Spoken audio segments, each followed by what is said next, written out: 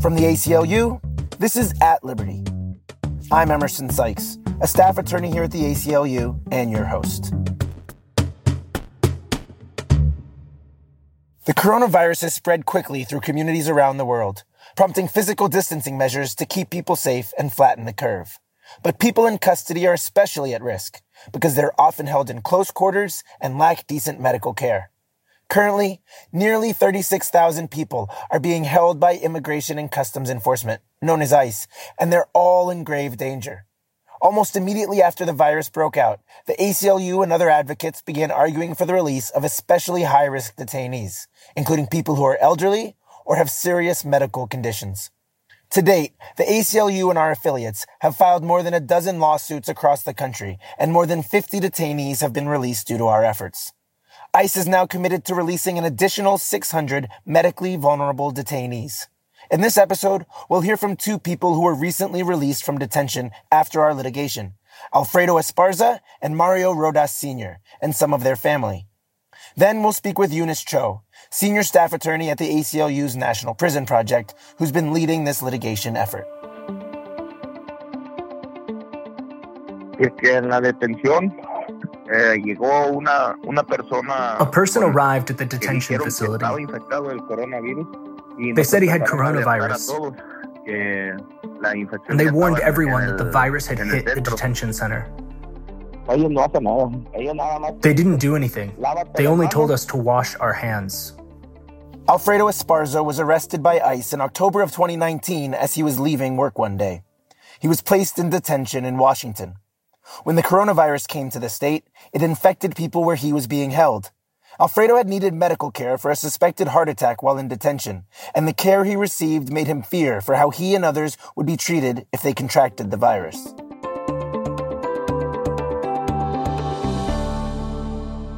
Trabajando ahí en la unidad, yo limpiaba las mesas y nos pagaban $1. I was cleaning the tables, El 17 estaba limpiando and las when I was mesas done, y I ya started cuando feeling some terminé, pain.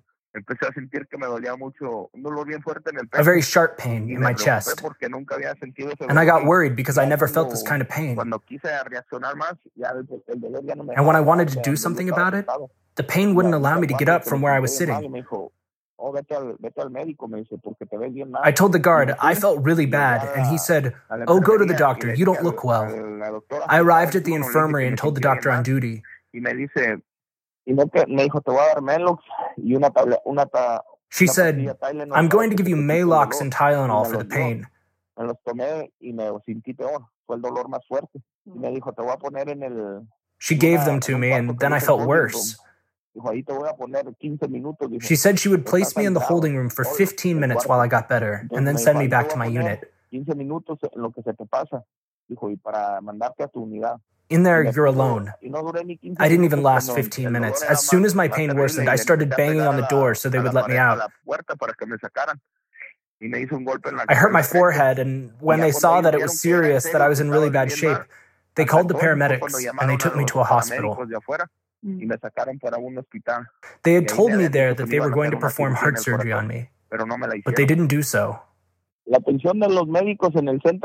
doctor care there is terrible. The worst there is. Alfredo is at high risk for succumbing to the virus given his heart condition, just like Mario Rodas Sr., a man being held in ICE detention in Massachusetts. Yo tenía miedo por mi salud, que tenía la diabetes. Entonces, eso me preocupaba. I was scared for my health. I have diabetes, so that worried me. Tenía high pressure, todo eso a mí me I was more worried because I have high cholesterol, high pressure, all that. It was stressful, because if someone were to get sick, I would be the first one to get it. Mario's family were the first ones to tell him about the coronavirus. If I hadn't had them on the outside, I don't know what would have happened to me. We wouldn't have had means of communications. I don't know what would have happened. There are many people who have no communication with the outside world, No one to help them. That's the kind of thing I saw inside, and it's so sad. They cry. Like I said, it's sad to be inside. Mario Sr. began to really worry for both his safety and the safety of those around him. Meanwhile, his family, especially his son, Mario Jr., began to advocate for his release. On March 20th, there was a press release that this facility, the Primo County Correctional Facility, put out that one of the employees there, they didn't specifically identify who it was, had been tested positive for COVID-19. And that's all they said. So then we were like, oh my God. And I guess internally, they were just breaking them into groups, the different detainees, to try to avoid this social or physical distancing amongst them. But despite that, the problem with this virus is that if you happen to have it, you can be asymptomatic, have no symptoms at all, and then like 3 or 4 days later, you can test positive. We were super devastated. We were angry, annoyed, sometimes felt hopeless, that there was nothing else that we could do. We just wanted to get back home. That's all we were asking. The ACLU, alongside partner organizations, filed petitions for Alfredo and Mario's release, among other high-risk detainees. They were both granted a temporary release during the COVID-19 crisis. I was happy. I couldn't believe it. But at the same time, I was also being very cautious that I wanted to see him out to be able to believe it. And then I was waiting outside the immigration building built in Burlington for about 2 hours. They wouldn't even let me in. They said, please wait in your car. And then finally he came out, and I was just super happy to see him again. To understand more about the COVID-19 crisis happening in detention centers across the country and the effort being made by many to advocate for the release of all detainees, I spoke with my colleague Eunice Cho. Eunice, we've heard from some of our clients their stories of what it's been like to be in detention in the midst of the coronavirus outbreak.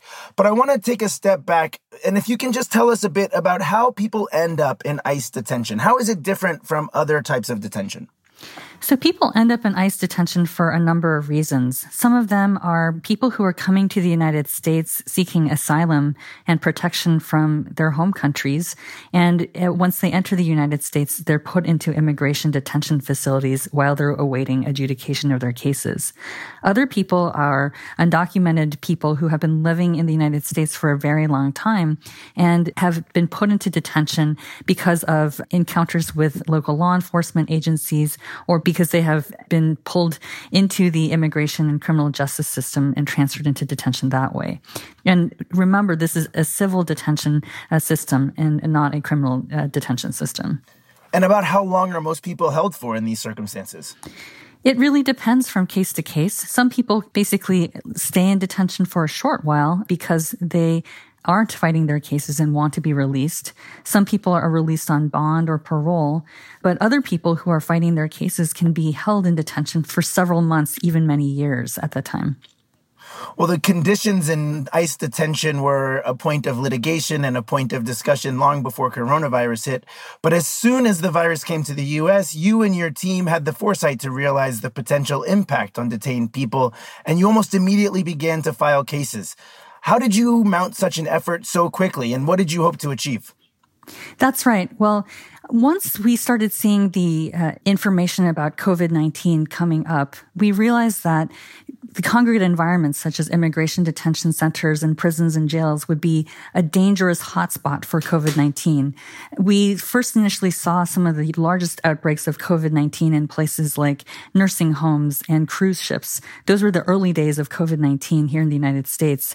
And what happens in those types of facilities is that COVID-19 spreads like wildfire. People simply cannot practice the social distancing mechanisms that all of us are practicing right now, much less the hygiene protocols that you need to do to protect yourself from the virus.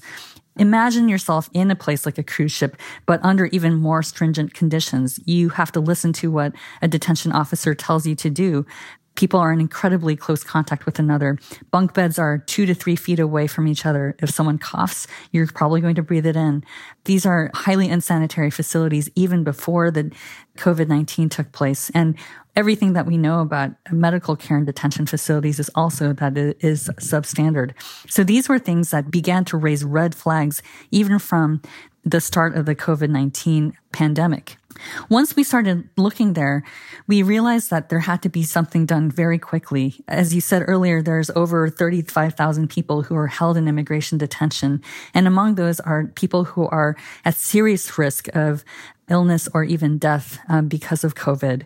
We know that there is no vaccine, there's no treatment, there's no cure to COVID-19. And the only thing people can do is to practice the social distancing and hygiene. And again, that is impossible to do in a detention facility.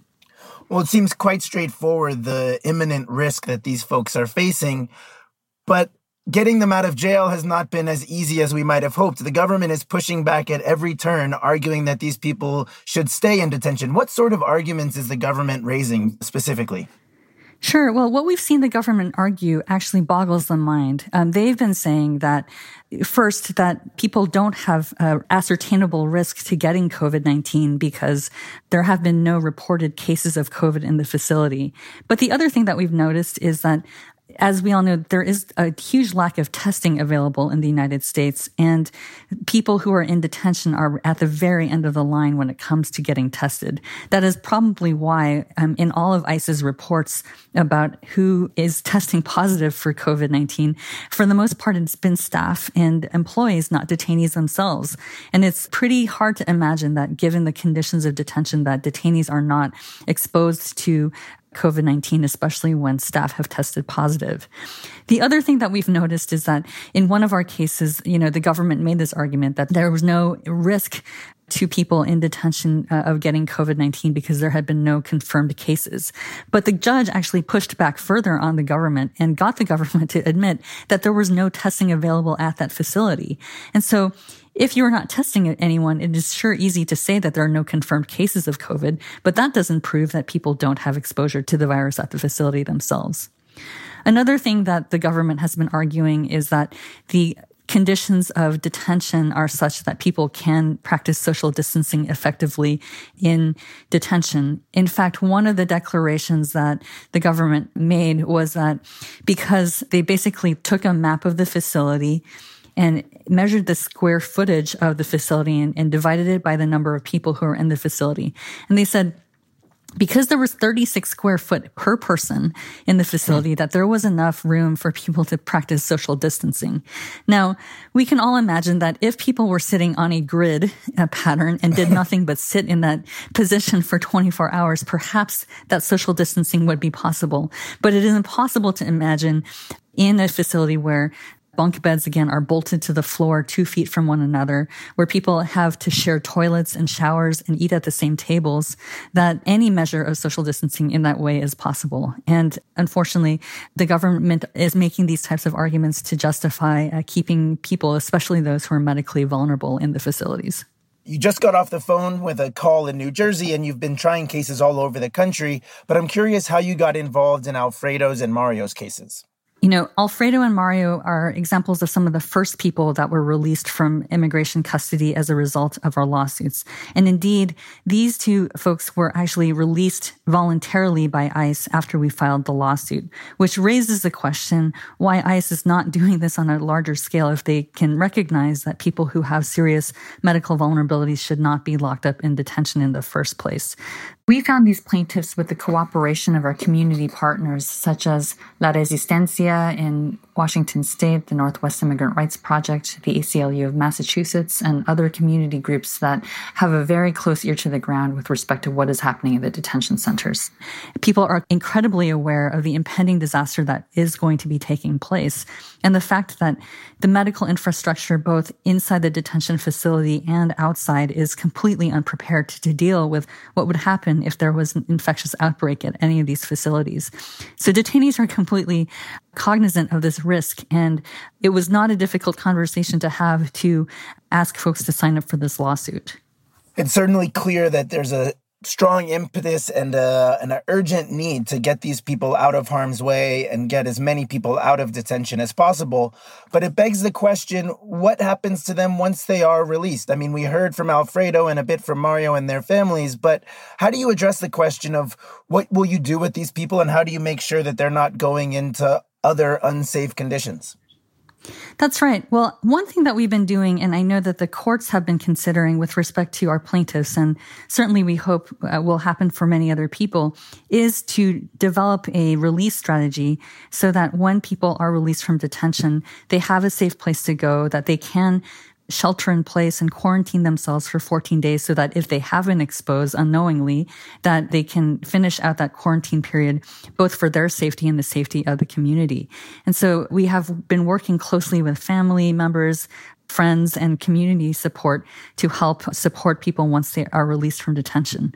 The ironic thing is that for all of ICE's claims that people are going to be unsafe once they're released, we've seen ICE literally dumping people on the side of the road when they've decided to release people because of the lawsuits. So in several of our cases, we have received emergency phone calls from folks who happened to borrow a cell phone of a passerby saying, I just got let out. What should I do now? And that seems to unfortunately been the experience of some people who have been released as a result. This is a problem that's only going to grow, right? Because as we mentioned, some folks have already been let out, but ICE has now identified several hundred more people that it intends to release. Do you have any update on whether ICE has actually started releasing these people and what's happening to them once they're getting out? We don't have very much information about who the government has identified as part of the 600 people. And our position is that it's a good start, but it is nowhere near enough of the numbers that need to be released, including people who are medically vulnerable. Our read of ICE's criteria for medical vulnerability is much, much more limited than what our medical experts have been telling us. So there are some very fact-specific disagreements about who should be released or not. That said, I think what we also need to remember is the fact that releasing people from custody, no matter the number, is an ultimate net benefit for the entire community's public health. If we are to leave thousands of people in these detention facilities where COVID-19 spreads like wildfire in the facility and where there's going to be a need for hospital beds, intensive care units, ventilators, and treatment like that, it will immediately overwhelm an already overtaxed system of hospitals and local health providers. We're already having a hard time meeting the need. We know about the numbers of ventilators and the shortages all over the place. Many of these detention facilities are located in rural areas where there are very, very few hospital beds and doctors available. And what we are going to see, I'm afraid, is if we don't actually release people soon into safe quarters where they can shelter in place with their families or friends and stop the virus from spreading. So that means people who already have it aren't in an environment where it can continue to spread, or people in those environments who don't already have it won't get it. That is what we have to do immediately to make sure that this disaster in the making doesn't happen.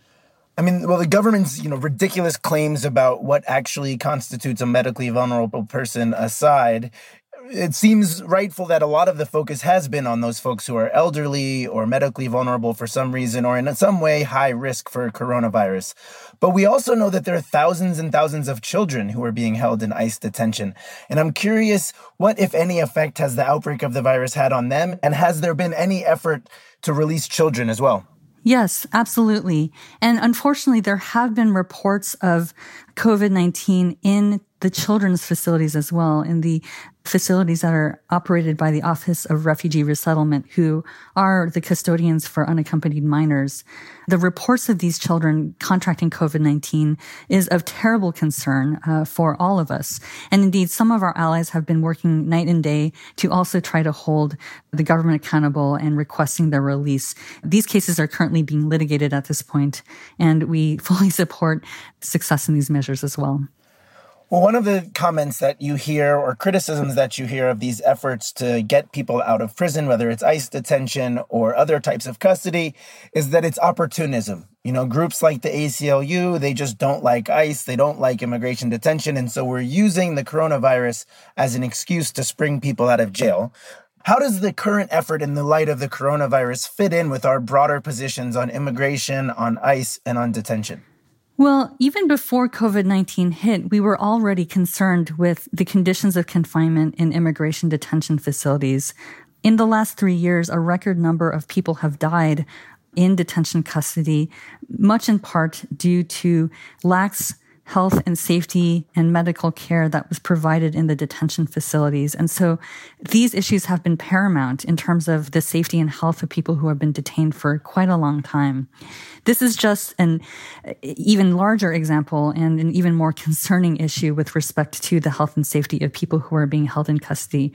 Remember, anyone in custody still has constitutional rights to be safe and to not be sentenced to death because they're being held awaiting their immigration adjudication. So that is, I think, why this is of paramount concern to the ACLU and our allies as well. There's certainly some reason for hope. I've seen some reports where folks in ICE custody have actually decided to drop their cases and be deported rather than stay in detention during the coronavirus outbreak. So while there's reason for hope, there's also great reason for pessimism. I wonder, where do you think things are moving? Are you encouraged by recent developments? I think there's some reason to hope for the best here with respect to people who are in custody and immigration detention. We just got off the phone for a telephonic hearing with a court in New Jersey where the judge excoriated the government for failing to provide safe conditions to people in detention and really understood the danger that is faced by people who are in these detention facilities. In particular, New Jersey is the hotspot of COVID-19 with respect to jails and immigration detention at this point. And I think it is very clear what the danger is once people are starting to get infected and even die. There have been 3 deaths of staff at the facility thus far. What I'm hoping is that the rest of the country can learn from these early cases and try to avert disaster as much as possible. But given the intransigence of the Trump administration, given its failure to exercise its power to release people on for medical vulnerability, to exercise discretion in a much larger way, it does give me concern. I'm sure our listeners have read the stories about immigration detention and are really eager to help in any way they can. But one of the peculiar features about having to quarantine and shelter in place is that sense of helplessness and wondering what on earth one can do to help. Do you have any advice for folks, even if they might be stuck in their apartments or in their homes? What can people do to try to support this effort to get people out of harm's way from ICE detention? Well, I think there are many different things that folks can do. First is contact local policymakers and express your outrage and concern for people who are in immigration detention. It is very helpful for our congressional leaders, for our local leaders who are holding people in immigration detention, to know that as a community, we are all concerned about what is happening in these detention facilities. In terms of helping support detainees directly, there are several bond funds that will allow to help people get out of detention if they've been given a bond, if the government doesn't move faster in terms of releasing people on any of these grounds. Of course, please support the ACLU and our ally organizations who are doing the work to get people out, and also support local community organizations that are helping undocumented immigrant communities as well, who are also feeling huge impacts as a result of the downturn of the economy due to COVID-19. Eunice Cho, I can't thank you enough for taking time to speak with us today, and more importantly, for all of your amazing work on behalf of these people who need your help so much. Thank you. Thanks very much for listening. If you appreciated this conversation, please be sure to subscribe to At Liberty wherever you get your podcasts and rate and review the show. If you'd like to contribute, you can go to www.aclu.org/donate. Till next week, peace.